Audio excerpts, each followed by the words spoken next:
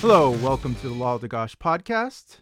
I'd like to start off by mentioning a film that came out in 2006 from Iran, which is a movie that was directed by Jafar Panahi, which tells the story of women trying to get into soccer stadiums in Tehran. And this was the first time I had heard of the problem that women in Iran cannot enter stadiums to watch soccer matches and other sporting events. And then in 2016, during the Rio Olympics, I saw a woman protesting. Her name is Daria Safai, and she was holding a banner said, "Let Iranian women enter their stadiums." And she was asked to take down the sign and escorted out of the Olympic Stadium. And I tried to find some videos of Daria, but I saw that a lot of her videos were in languages any other than English. But recently I found that she did have a couple of videos in English. So I thought I might get in touch with her and see if I could have a talk with her. And I was very fortunate enough to have her accept. And she's with me here now. Thank you for coming on, Daria. The pleasure. Hi, I'm glad to be on your program today. Thank you. So I'd really like to start from knowing more about your background before we get into your activism, so people can be familiar with who you are. Sure. So from the beginning, you're from Iran originally, right? What was it like growing up in Iran in the time you were there? As you know, I'm born in Iran and I'm grown up in Iran. So until my 25th year, I was in Iran, and I am grown up in a system of systematically discrimination against women. And of course, it remarks the places that you find that it's very difficult to live in a society that the law of the country bans you from your rights and makes a second-class citizen from you as a woman. And the systematically discrimination, it began really early in Iran for women. And it was, for me, for the first time, was when I was like 6 years old on the first day of school. And at that moment, I realized what it means being discriminated without really knowing what it means, the discrimination word. And it was like the first day of school, I wanted to go to the school, and my mother came to me and gave me a sort of uniform which was really dark, ugly, without any form.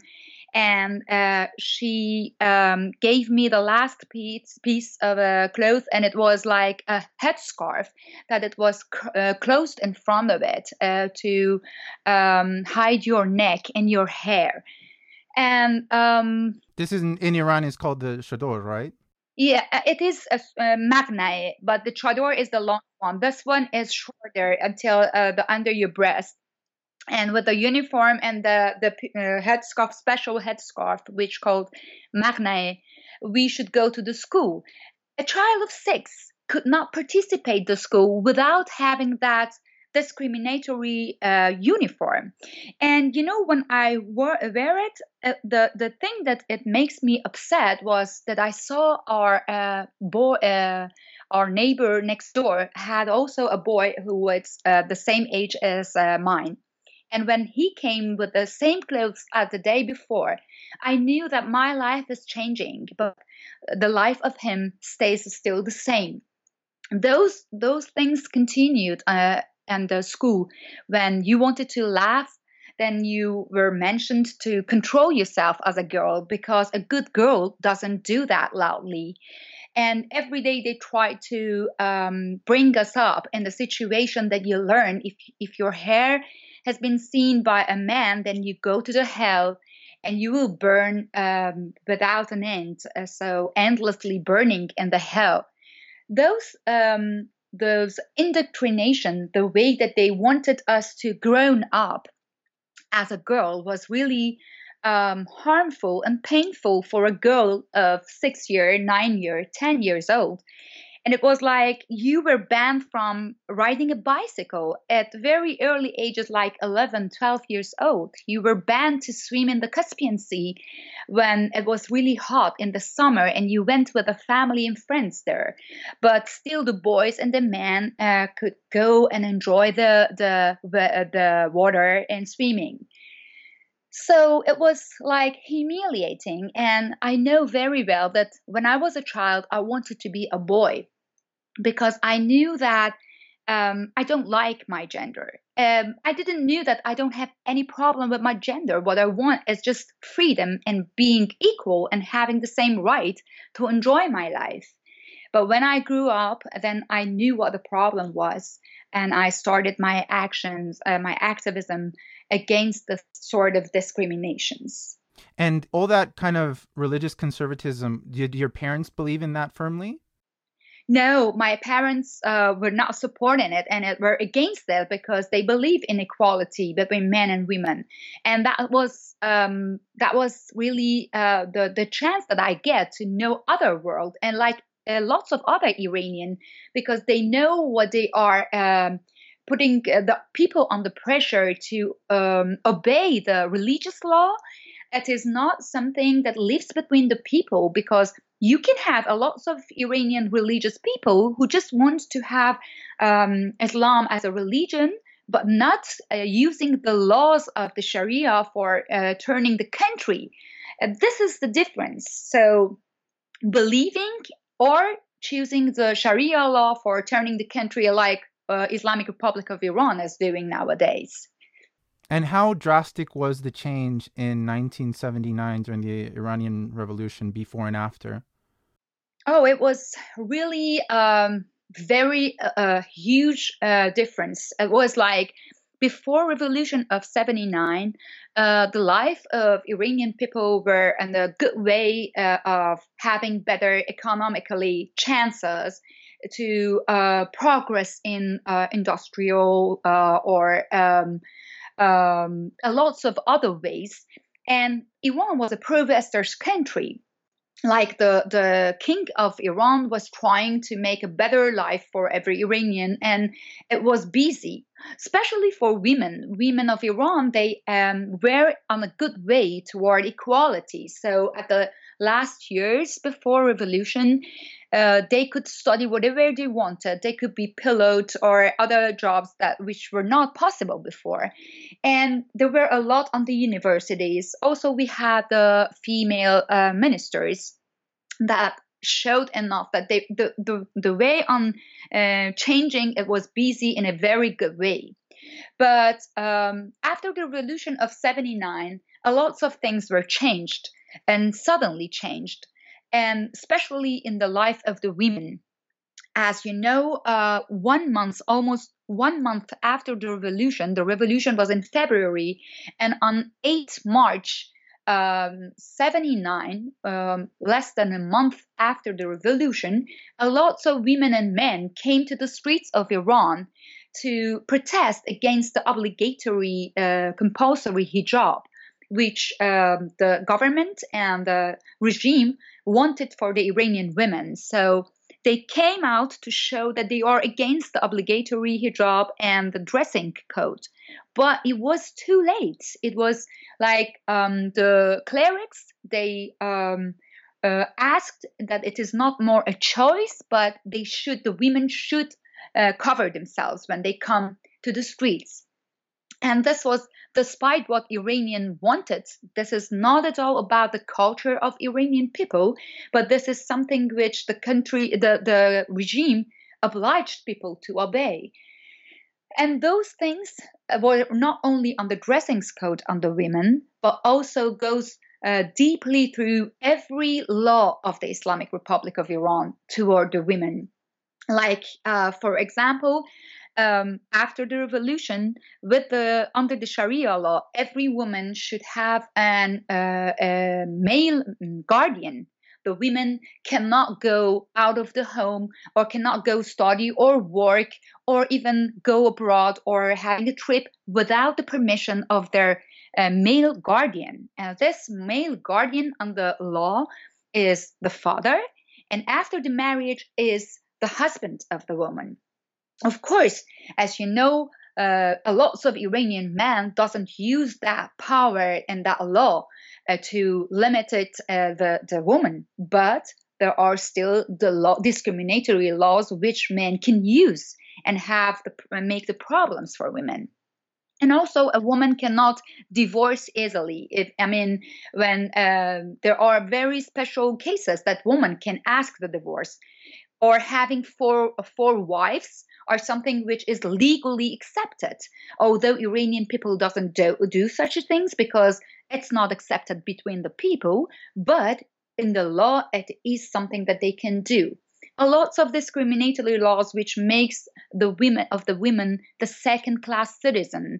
There are numerous, they are countless. And this is how the Iranian women are almost 40 years, for 38 years, they are living and they are fighting against it and they are protesting against it. But it is something very difficult to change. As you know, the Islamic Republic of Iran is based on the Sharia law. So, and I also understand, although people have pointed out to me, but the Parliament of Iran has female members in it, but those female members of government, one, are forced to wear chador, the black complete veil from head down, and also even if they're a member of government, they can't travel outside the country without permission from a male. Mm-hmm. That is a very good question. You know, those women are really decorative because, as you know, even the election in Iran, even for men, it's not a free election. It means that they cannot choose really between the candidates which are freely supposed to be chosen. All of the candidates are chosen by a guardian council, which is made of 6 clerics, which use the Sharia law to choosing the people, choosing the candidates, and only those candidates can be chosen through people vote. So, as you know, those women, those decorated women who should wear the dressing code of Islamic laws, they cannot be the women who care about the women's rights, although they are chosen between the women who are chosen from the Khamenei, the supreme leader, the first person of the country, and they cannot really help the woman going forward against the Sharia law, for what they are really willing to have, and this is equality. Those women doesn't care about the equality, and that is the problem with women of Iran. Right. So people talk about elections in Iran for parliament, but as you were saying, to even run to be a member of parliament, there's a council that has 6 clerics and 6 jurists, I believe. So it's 12 in total, and that's called the Guardian Council, and they have to approve you before you're even allowed to run to potentially become a part of parliament. And then those people have to have a history of having in some way celebrated the supreme leader and Islam to some degree. And so religious minorities can't run for parliament, and they're filtered between their allegiance to the supreme leader. And then even if you reach the presidency, the president is not really the leader is the supreme leader. And he's not chosen in a democratic way by the public. He's chosen by another small committee that's the Assembly of Experts. So there's a lot of different groups that are above the parliament and above the presidency. And even if you want to be a part of parliament, they filter that. So when we talk about democracy in Iran, it's not really the same as when we talk in other countries. And I think that nuance is lost on a lot of people outside of the Middle East. Yeah, that's right. What you're saying is exactly right, because we are talking about democracy when the people are choosing something. But as you told, even the religious minority cannot take part of being elected. And also, a woman cannot be a president, like you have told. It is chosen from before through all those elections, which is under the control of supreme leader Khamenei. So those shows that Iran doesn't have the free election. Something that it is based on a religion cannot be free. Something that it is based only on one religion cannot be the choice of all of the people of the country, because as you know, in Iran we have lots of other religion that they cannot take part of being in the power, and also women are the second class citizens. So those things shows enough that the election in Iran is not like we have we think about it what it is outside the country. And Rouhani has never been chosen in a free election. It has been chosen between the people who Khamenei has accepted as a candidate. And in the 90s, you were studying in university in Tehran still. And I read that you also started to participate in protests while you were there before you left Iran, correct?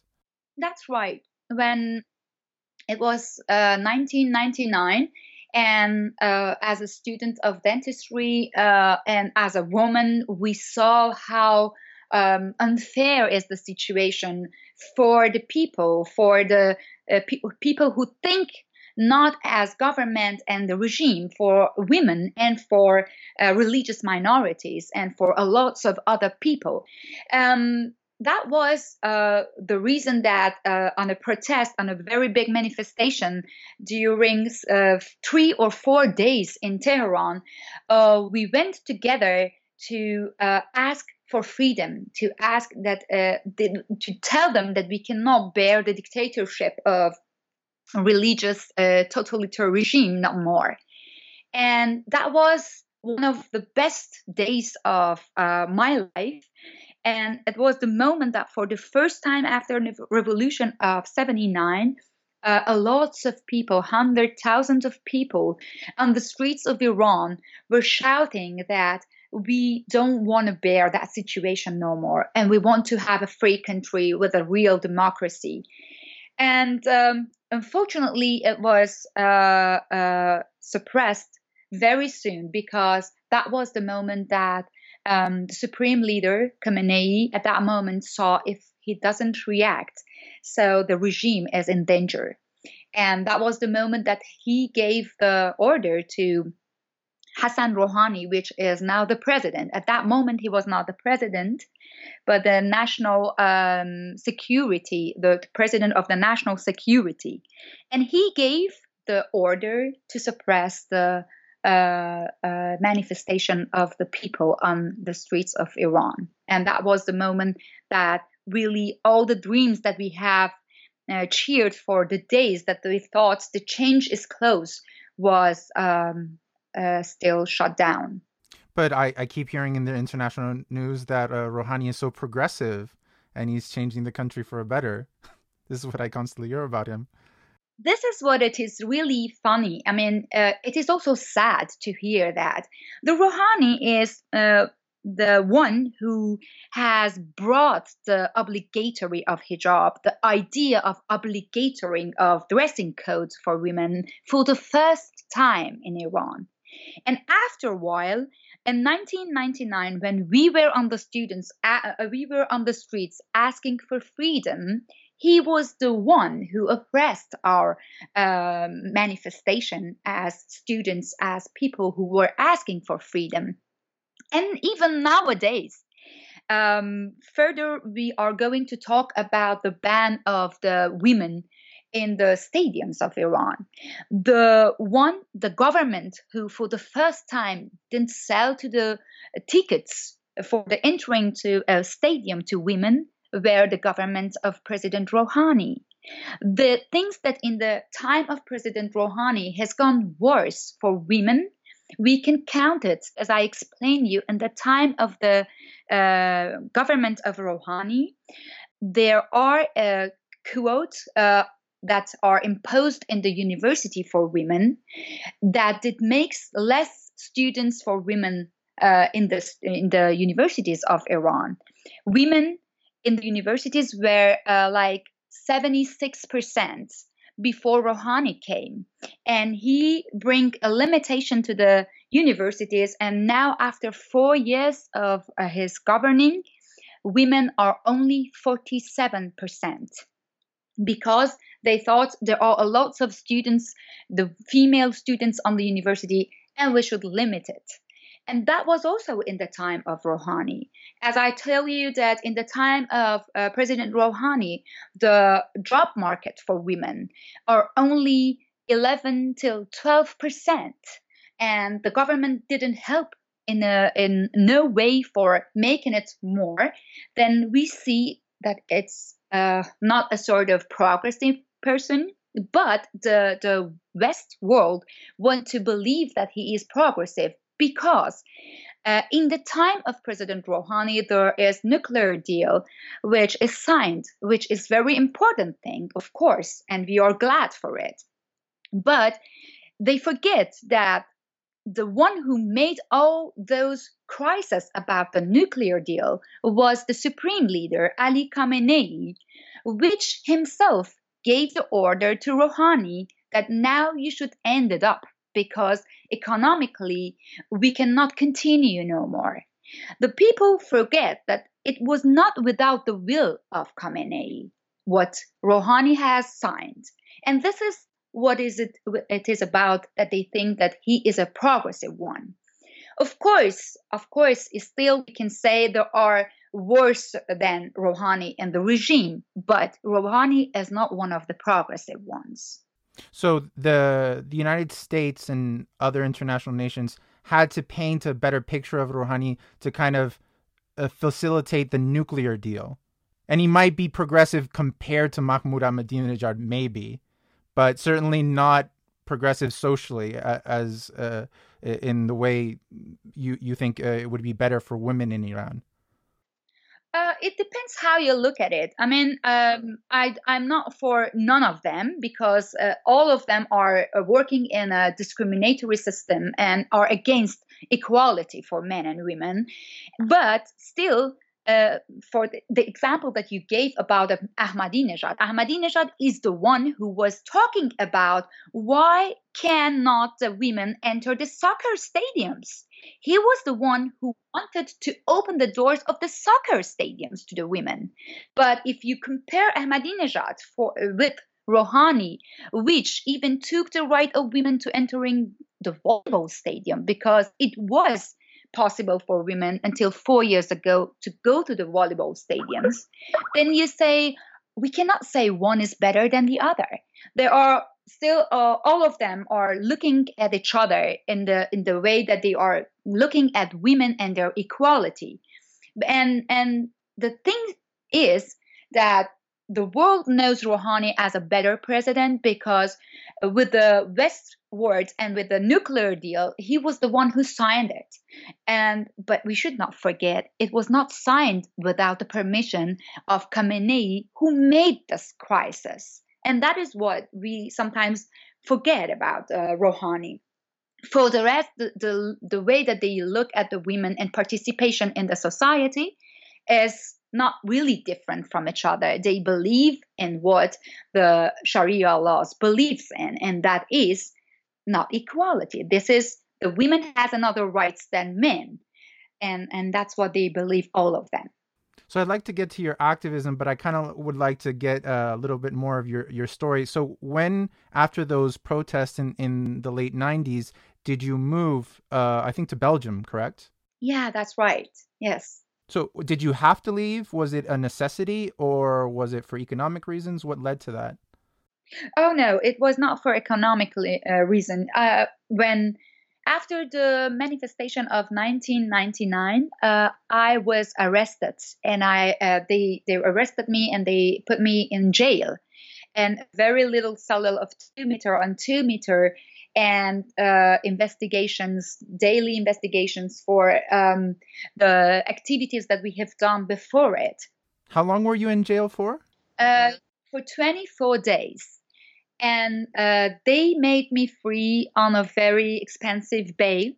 And after the freedom, I contacted my husband, which were also hidden because he risked to be arrested as well. And we decided to go out of the country. And at that moment, it was really difficult because we couldn't go legally out. But after a lot of times that my husband tried to go out of the country, we came to the Turkey. And at that moment, we thought that everything will goes for a good side. But it was not. And my husband was arrested in Turkey. And the Secret Service of Turkey has arrested my husband because they wanted to change him with another political prisoner of Turkey in Iran. And that was the moment that I contacted everyone that I knew to ask help because it was really dangerous. And that was the moment that Belgium has accepted to give us 2 visas, and we came to Belgium. And that's the reason that I am really grateful because Belgium has saved our lives. So your husband was released from Turkish imprisonment. Yeah. And then you both went together to Belgium? Yes, we came together to Belgium and we began our life here in Belgium. It was 2000. In the videos I was searching for you, there's a great many videos of you on TV debating people. I think I've seen you you debate in French, in German. How many languages do you speak? Yeah, this is I'm talking French, as you know, and Dutch, and also English. Like I'm trying to talk, and Persian. That's quite amazing because I even see you debate in French with political figures, I believe. So I can't understand those videos myself. They're not subtitled, but I was quite impressed seeing these various videos of you around Europe. Yes, that's right. Because those the things that we are debating for is what we are confronted with nowadays in West countries, in America, in Europe. And the thing is that even in our daily lives here in Europe, we see women who are discriminated and women who are not counted equal as men. Even we think that all of us, we are equal under law, and that's right. But still, we see a lot of women in some of the communities are discriminated. And this is why we should pay attention, because all of the prosperities, all of our success in the history is thanks to some of the values and norms that we have earned in the years. And the equality between men and women are one of the most important things that we have earned, and we should keep it. And that's the reason that a lot of times I have had different debates with politicians and with the people, because as you know, there are some of the politicians of Europe who goes to Islamic Republic of Iran and they cover their head without thinking about that what they are doing is just ignoring the fight of Iranian women who fighting against this obligatory hijab such a 38 years and who are daily arrested because they have their headscarf which is not which doesn't completely cover their head. So that's what they should give enough attention, and they don't do it.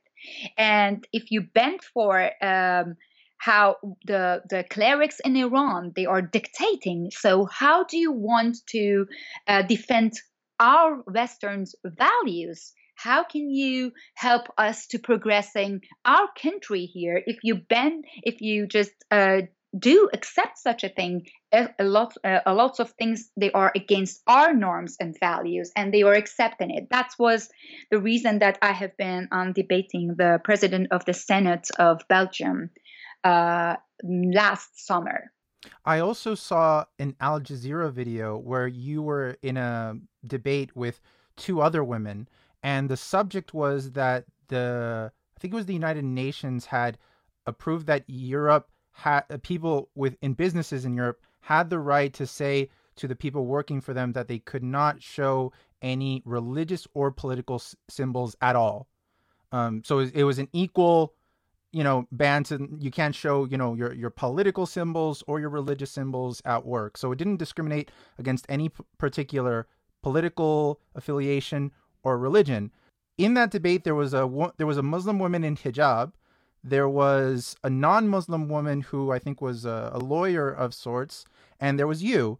And I noticed that the non-Muslim European woman was on the side of allowing the hijab. So I was wondering, is this something you confront a lot when, for example, if you're talking with non-Muslim people about a female politician going to Iran and they cover their hair, maybe they say, "Oh, that's good because they're conforming to the culture and it's respectful."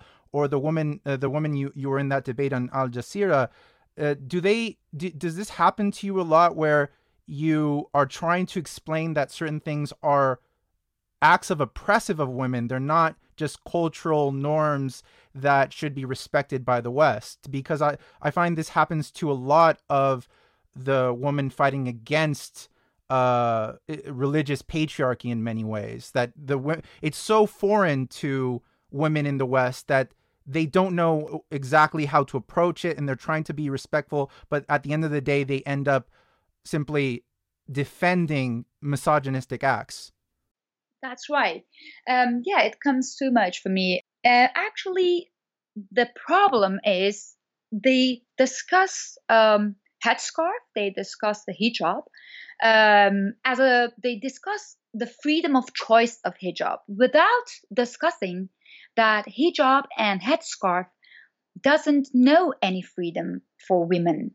And this is not something that a woman chooses freely. This is something religious. And in religion, people doesn't talk about their rights. People talk about their duties.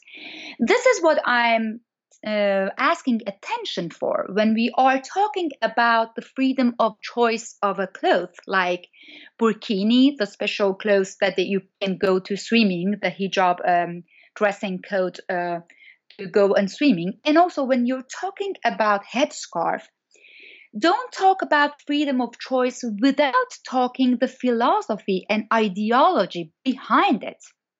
You cannot compare a headscarf with white socks. You cannot compare a headscarf with other sort of clothes, because there is a philosophy behind it. And this philosophy and ideology doesn't believe in the equality of men and women. The moment that the woman accept to cover their head, this is the moment that she wants to protect herself against the sort of lusty eyes of men. This is the philosophy which from begin it is against this equality. It means that a woman is weak and a man is strong. That's why a woman should cover herself to avoid being in trouble, and that is the reason that I'm talking about. Without talking about that philosophy behind hijab, we cannot defending the choice of headscarf, even if we want to think that this is the choice, because something which is dictated in a religion, it cannot be a choice. It cannot be what you are choosing freely. It is an obligation and your duty in this religion. And that is what I'm asking really to be discussed more and more, because this is our debates with which can shows us the right way for equality, which can show and help us. How can we be good for equality of women and men? How can we help our women emancipating in place of putting them in a situation that they think the only thing that their identity is shown is their religion and is their covering the head. This is a pity situation for us as feminist people in the way of equality between men and women, because as you know, the headscarf and hijab and the philosophy behind it doesn't believe in equality. And that's why they cover their heads. Even if they say, but in the West countries, we are equal, we enjoy our equality. This is not thanks to what hijab is for. This is not thanks to the Sharia law. This is thanks to the secularism, the making it apart, the religion and the government. That's what we should keep, not propagating for hijab and headscarf without seeing what the harm it can make for the women in the future. Recently on Twitter, there was a trending topic that was principally trending in Pakistan and in Asia, but I think the elements of what I saw of the trend can apply to people everywhere. And I have seen how they apply to people, whether it's Muslim women in the West or in the Middle East or in Asia. And I saw many, because I went through dozens and dozens and dozens of these tweets and I shared some of them, but there was certain themes going on. So many people were talking about how the hijab is their key to Jannah, it's their key to heaven, already implying that with the headscarf that women will get into heaven, implying that if they don't wear it, they'll go to hell. Or they were saying that, well, it protects you like a piece of candy is protected, and you don't want to get eaten like an open candy that will be eaten by ants, or a diamond is protected, or a pearl is protected by the oyster. So already saying you're an object that needs protection. And also there was a lot of talk about how it dignifies women, or it's that their duty or it's their honor depends on the hijab, or that the hijab is a necessity to imply chastity for future marriage and other things like this. So when constantly these things are reinforced by not just men, but women as well, I saw many women also pushing these ideas forward. So it's pushed on both from men in society and from mothers on their daughters. It's not just that there are countries like Saudi Arabia or Iran where the hijab or something like the hijab, which could be the chador or the abaya or something like that, that makes it compulsory. But also there's a push, there's a pressure, there's a sense of duty instigated, and then there's a fear, a religious fear pushed on children from very young to wear it. And in that sense, it's very hard to talk about freedom of choice. This is a very good question. I am living for 17 years in Belgium, and my job is being a dentist. So I have a lots of experience with a lot of my patients who are from this community, and I lived with them for such a 15 years in Belgium, and I know till which percent is it really a choice, and where is the limit? This is not about a choice. If in the countries like Islamic Republic of Iran or Saudi Arabia, the law makes it difficult for women to choose, okay, you think that we have this freedom in West countries, but we forget the social pressure. The social pressure is something very important that we ignore, and we cannot ignore it because we think a lot of women that we see, like we see on medias like Linda Sarsour, they talk always about the freedom of choice. This is the choice of those women, but we never hear the women who didn't choose for it, and they are imprisoned with this sort of clothes and mentality because they are sitting at home. Those people, those women are a lot of my patients, and they talked to me about their problems, their routine problems. And like I see a lot of girls of 6-7 years old totally covered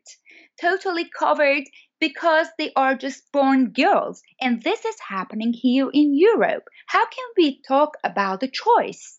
I see the patients of me who are talking about how they should share their husband with another woman in the same house in Europe. Those women are not hurt. there are a lots of young women who wants to work even with a scarf, but their brothers doesn't let them work. But those are not hurt. You know why aren't they hurt? Because they cannot communicate in the society. They cannot come out. Even they don't have social medias to talk about their problems. And they don't, more important, they don't dare to talk about their problems. They don't do any of that, the social media, or they're outspoken because of the pressures from the family and community, correct? Yes, that's right. Because of the pressure of family and community and the social pressure of their community, we ignore it. This is very important. I have had a lots of cases because I go to the schools in Europe, in Belgium, and I talk with the children, our future, about the equality of men and women. There are a lots of girls who come after my testimony to me, and they say they cannot appreciate me enough for bringing up this issue. This is very important for them, but they cannot talk even in the class because their brother is also in the same class. You know, this pressure is something very important, and I want the world to pay attention on it. We only hear the woman who thinks that they have chosen for the covering their head, and we ignore and forget the social pressure and from the community on these people. These women are a lot, and we should be the voice of them. We should help them coming out in our society in place of pushing them and helping the religious extremism to help them sitting at home. The philosophy behind this hijab is something that limits a woman. A hijab is made to protect a woman against a male, and this is the reason that they have found a better protection against the man, and that is keeping a woman at home. This is the best solution for protecting her against the man. If you accept that a woman is weak and should be protected against a strong man, then that's what it happens. They keep them even at home. And unfortunately, I should say, this is not more a problem only in Islamic Republic of Iran or Saudi Arabia or Afghanistan. This is nowadays a problem here in Europe and here in the West countries. I also find that if, for example, in European society, or if it was American society or Canada as such, you find that the most outspoken feminists and women who would agree with you ideologically. They will say they also believe firmly in the equality of women. They do a lot of activism on the subject, and they'll find every minute, small point of discrimination they can find in society. However, when it comes to Muslim women or women in hijab, and the women you interact with in your job or that you might find around who cannot be outspoken, when those stories are a little bit spoken out, they don't get the support of Western feminists. Is this, what do you think this is due to? Do you think it's a discrimination of lower expectations? It's a fear of being called racist? Because I think it's essential that because these women are a minority within a minority, and they need extra help, but it's almost they're given the opposite. It's actually the women like Linda Sarsour who are the most fundamentalist and conservative about the religion. They are propped up and pushed forward.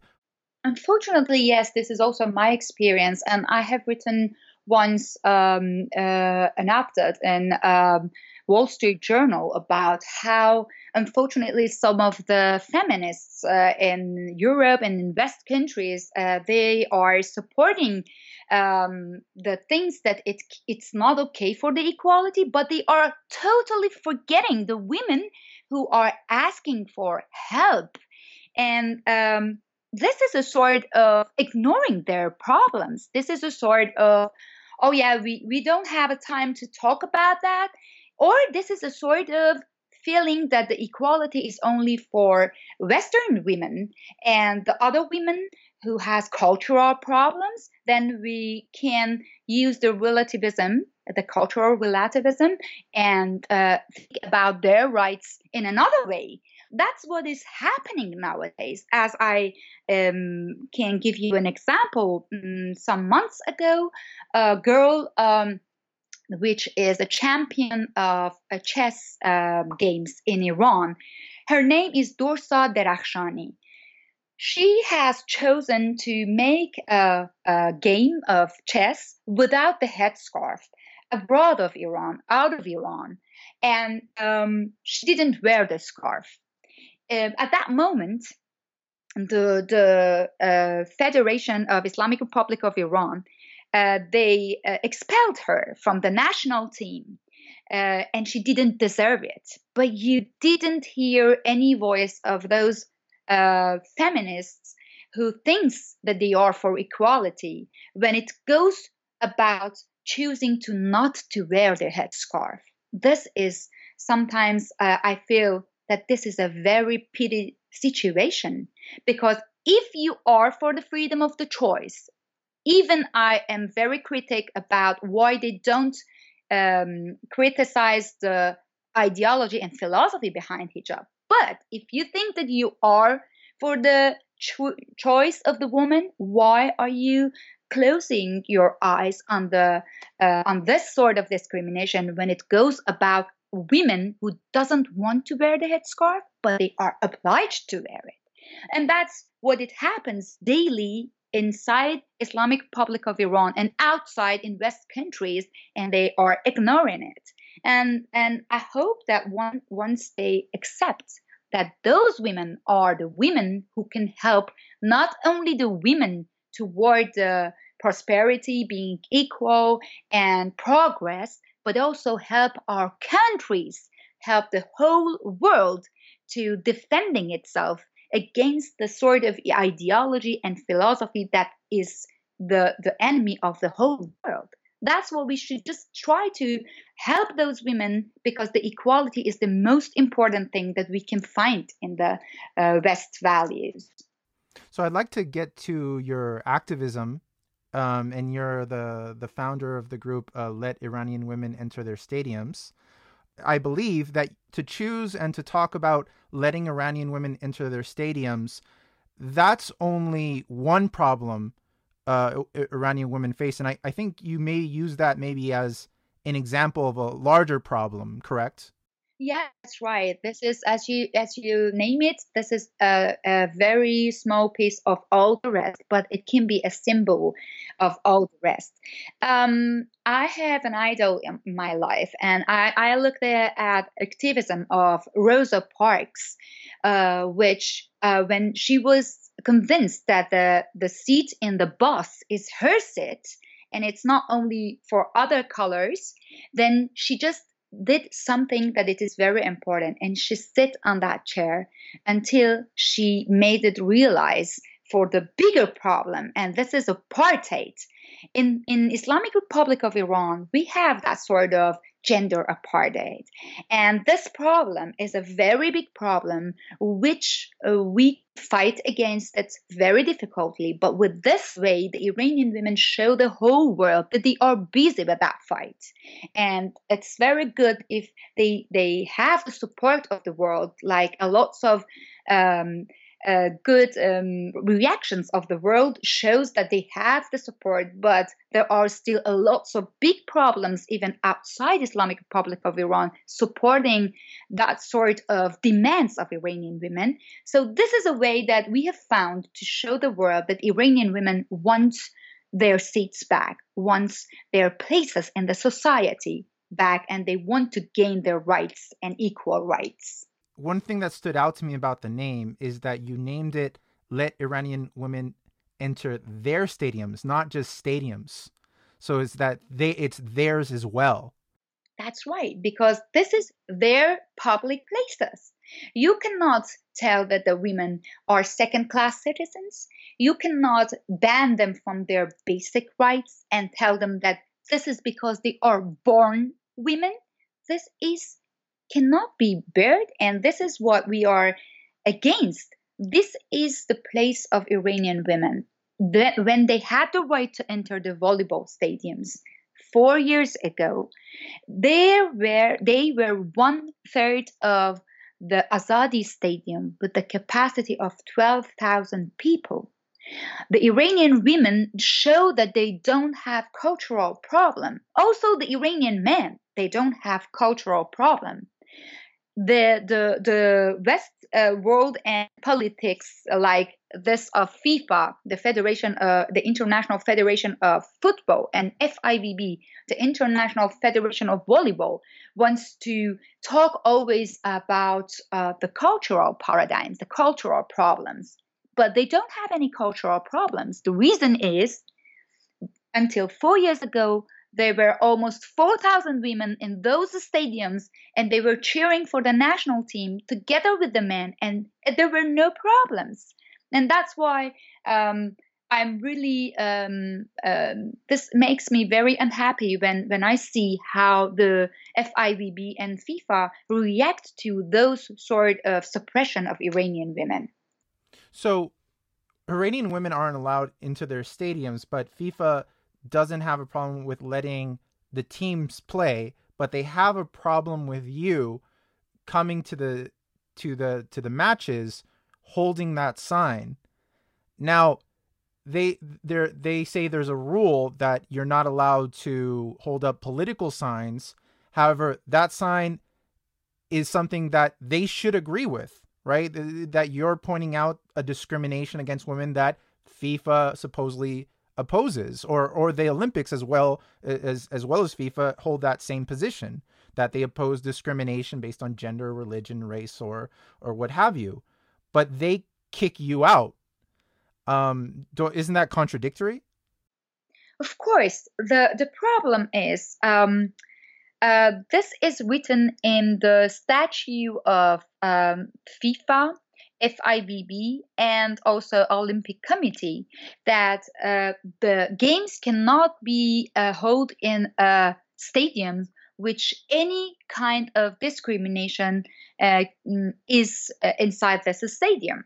The only thing that this positive message of us asking is just have respect for your own statue. This is what the banner asks. Iranian women are excluded from those beauty of sport and sport games. And this is not something to close the eyes on it. And the reason that they are against my banner, they know it very well. It is not because this is something political, because the message, the positive message against discrimination is not at all political. It is about human rights.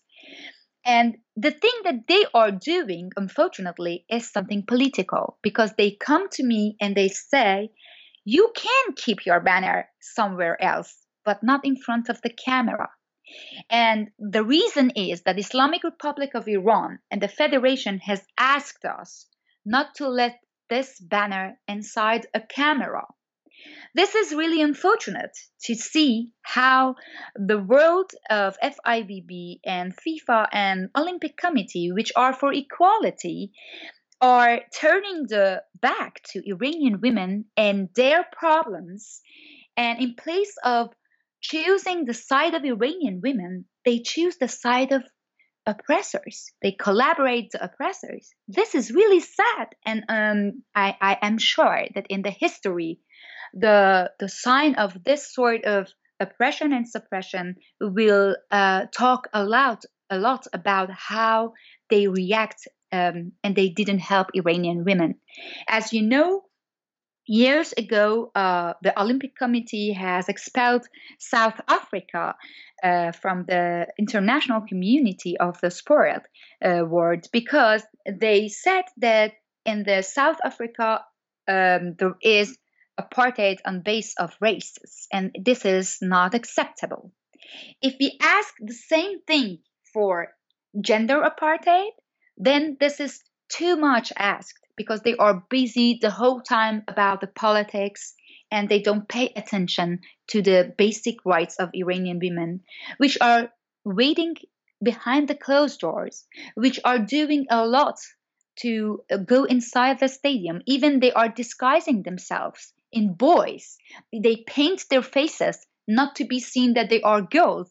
They risk to be arrested, and a lots of time they are still arrested, but still they are trying to go inside the football and volleyball and basketball stadiums, but they are closing the eyes to sport federation and organizations. And this is what it is really sad to see. And I hope that they soon realize the Iranian women deserve the same rights like all of the women of the world. The women in Iran are the same. They want to be the same. They fighting against this discrimination, and one day they will gain. What better than stay together with these women in place of collaborating the oppressors of Islamic Republic of Iran? In the film from over a decade ago now, Offside by Jafar Panahi, about these Iranian women who cover their heads and try to dress like a man, paint their faces to try to slip in past any guards who might notice that they might be women. What I really loved about the film is that it showed how the women were just so excited to see any glimpse of the game, and to even hear that there was cheering. They might have a goal, that they're not just trying to get in just to be antagonistic, but they have a passion just like any man to watch these games. That's right. When was my first experience of celebrating our victory with men and women inside Iran? That was the day that I knew that I want to be in a stadium. There was at 1997, the games were preparing the World Football World Championship in 1998 in France. And at that moment, Iran was playing against the soccer team of Iran was playing against Australia. And we were the last team until the last minutes. And the last minutes, with gaining a goal, a point, we can go to the World Championship of 98. At that moment, we were at home looking at TV, men and women, because we cannot go to the stadium and watch it. Still, the game was in Iran, but we couldn't enter the stadiums. But after the winning, the celebration was a big. We went to the street, and the people of the street they went to the bigger street, and we were all together, men and women, dancing, celebrating, and even the moral police, which are always there to oppress the Iranian women if they are laughing or dancing or listening to music, then they were not there because they were in the traffic, they couldn't get there. And that moment of celebrating with your co-patriots, being together and celebrating your victory, it was a huge, nice experience that I was decided to make it true, because I knew that this is also my right to be with other co-patriots and cheering for my country. And that's why after some years, I thought, so when I go to the stadium abroad, outside Iran, I can have this banner as a symbol of all of those women who cannot enjoy this victory inside Iran. And I believe last month you were in Italy doing another protest for let Iranian women into their stadiums. And you were again both kicked out and they cut up your sign?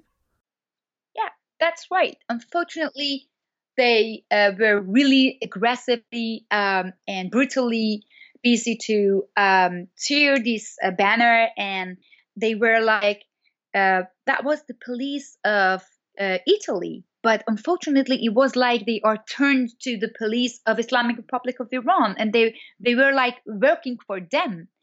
And it is so unfortunate to see that it is a really positive message, which we try to bring it in a really peaceful and beautiful way. We participate the game, cheering for the national team. We are not at all disturbing the population. This is what they are saying. The whole time they are saying, power to you. This is really nice message.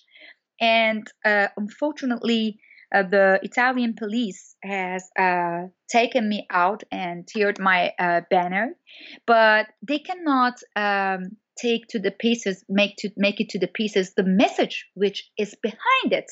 This message is so powerful that it can find its way. And fortunately, the days after that incident, a lots of medias in Italy, they were against that sort of aggressivity in the stadiums, and they have written a lots of good things for me in the campaign. And they said there are a lot of hate messages which are bared without any problems. Why only the positive message, which are asking for participation of everyone in the beauty of sport, should has been turned up, and that was really the thing that they're supporting. And because of that, I have been also on Rai TV of Italy, and a lots of people supported me, and I was really thankful. And Iranian women, which needs the help of the world to just be the voice of other Iranian women who wants to show the world that they want to enjoy the victory of the sport. Do you get a lot of backlash? Do you get a hate mail from the Iranian community, Middle Eastern community, perhaps even Western community, who think you to bring up these issues might be an act of discrimination against Iranian minorities? Do you get that kind of backlash?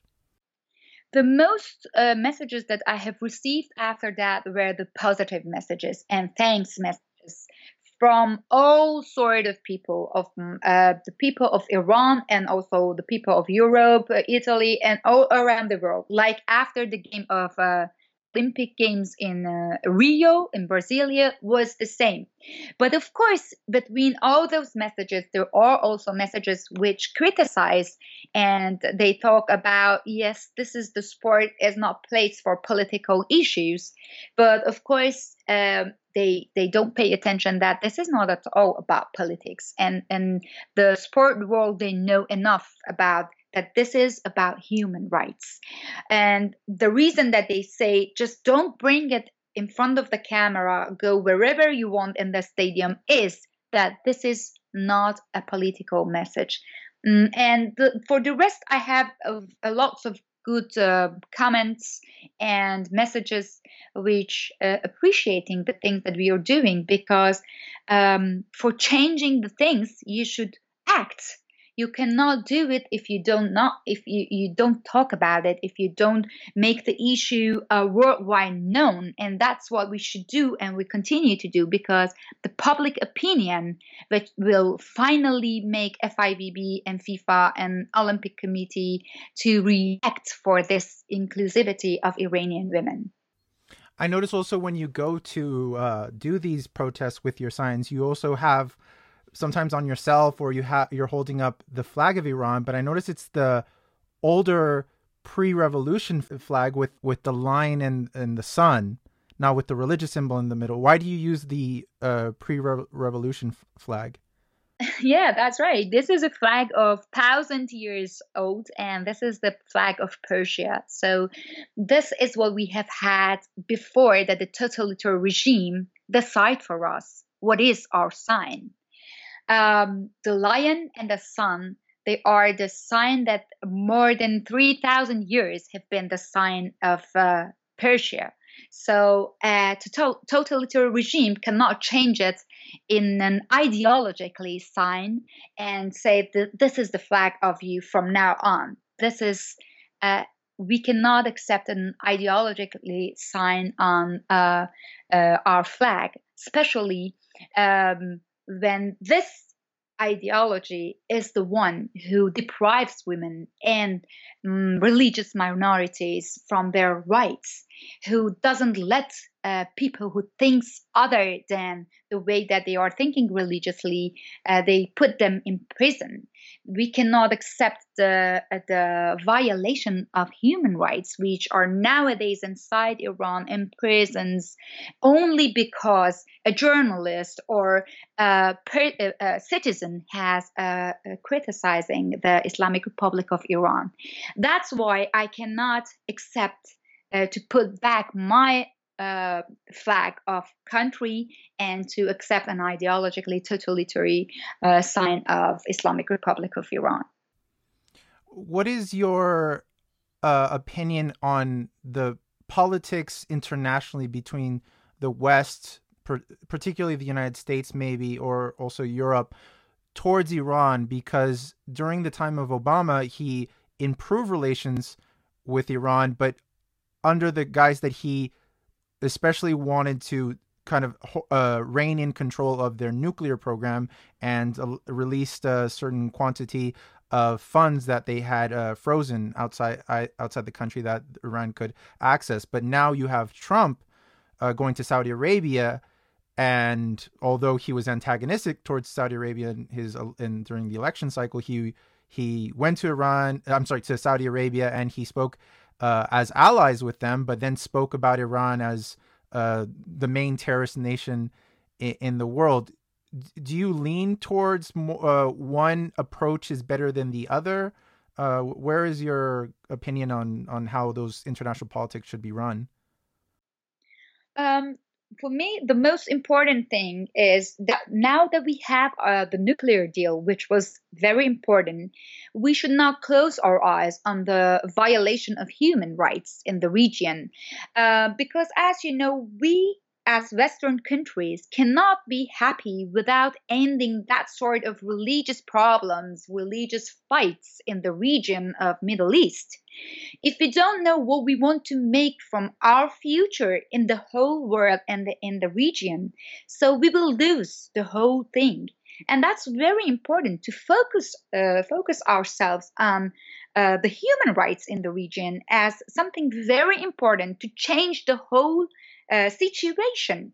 Because as about Iran, I can guarantee that there is a lot of potentially way to change the country in a very in the way that we make more power to secular forces. But unfortunately, when we don't defend the human rights in the way that it should be in the region, those secular forces, those people who can change the history in the region, will lose. And that's what I don't see that it's happening today in the world.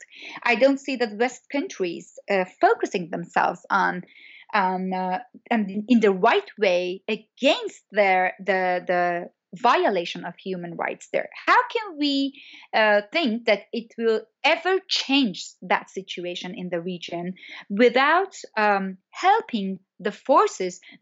We cannot decide in place of people. We cannot make decisions in place of the people. But when they are moving, when they are making a great movement like Green Movement in 2009, we cannot leave them alone. We cannot be just say we don't take side. We can help them, and that's what we didn't do. And this is also the reason that the region is going day after the day worse.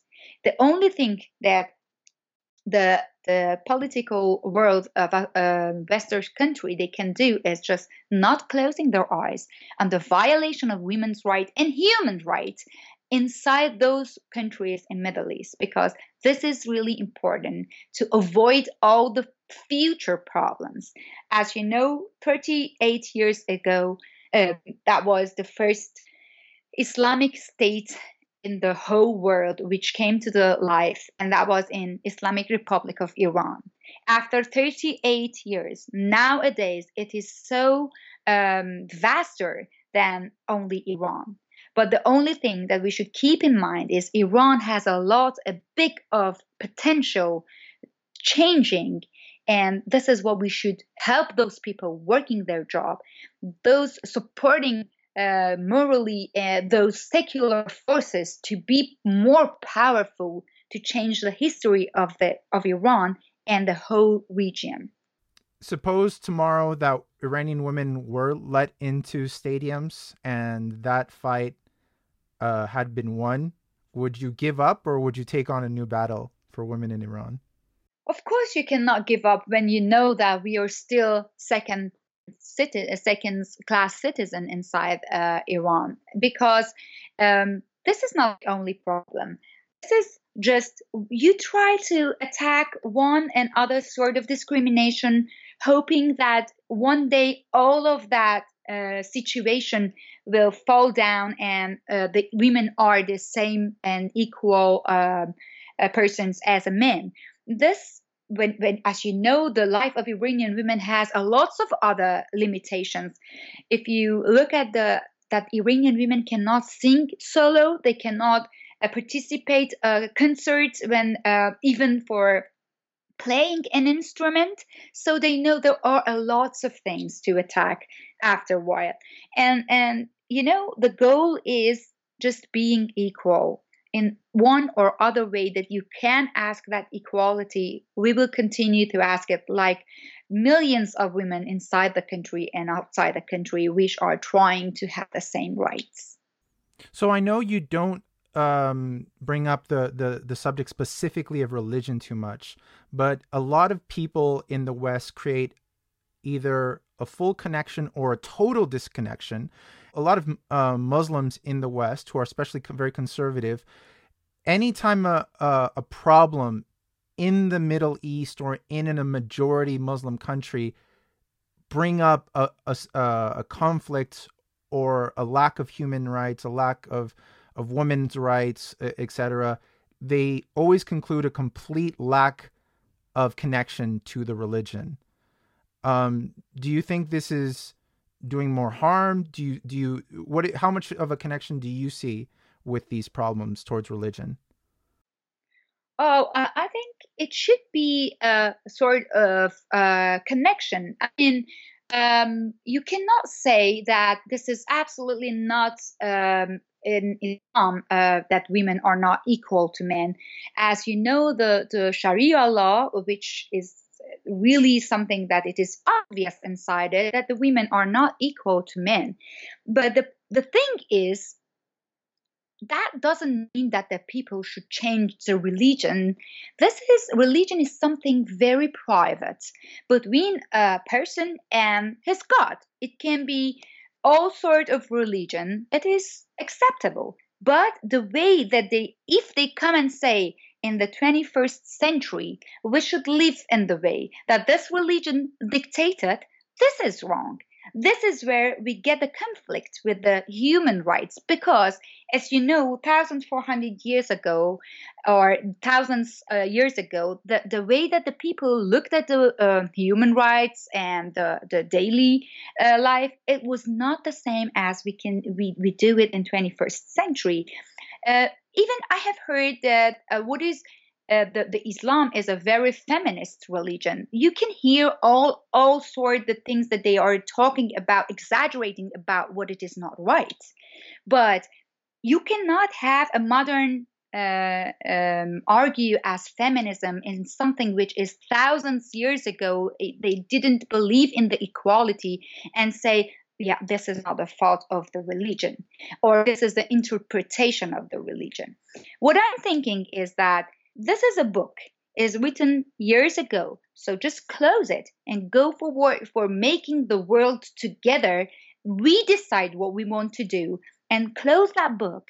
If you want to have a religion, you are welcome to have whatever you want, but just keep it private and don't discriminate other person, other gender, other beliefs with those sort of thoughts and ideology. That's the thing that we should ask to find nowadays, because, as you know, we are very from a lots of origins, a lots of beliefs, and we can be so beautifully beside each other if we decide to make the lines of respect for human rights and respect for equality of every citizen very obviously. And we can solve our problems if we debate it and if we look at it critically, in place of saying it is not at all something religion.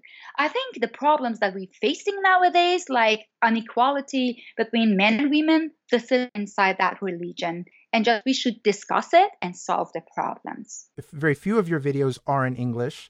And so there's not enough information out there from you in English. So I was very excited to have you on my podcast to disseminate more your message to everyone. So for closing, is there any general message you'd like to say to an English speaking audience? I thank you for your time and interest. And I just wanted to add something very optimistic and for closing our discussion.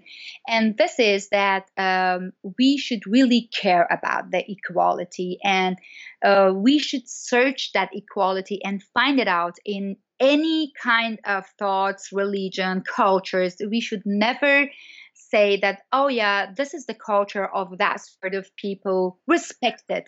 We just respect one thing, and this is we are all equal from all the races, all the colors of skin, all the sort of genders, all the religion, and all the sort of languages that we can talk. We are equal. I hope one day we will see the beauty of being equal together in the whole world. Thank you so much, Daria Safai, for being on my podcast. Where can people find you? Oh, they can find me on my Facebook. I have Facebook in Dutch. I have on Twitter that most of the time I put the things in English. So it's free for sending the messages. I have opened the option for everyone. And they can find me on Facebook, Twitter, Instagram. I think it's not easy. It's not difficult to search. Well, I will have your links to your social media in the description of this either SoundCloud or YouTube or wherever people are listening to it. And thank you so much again for coming on. You are very welcome. Thank you.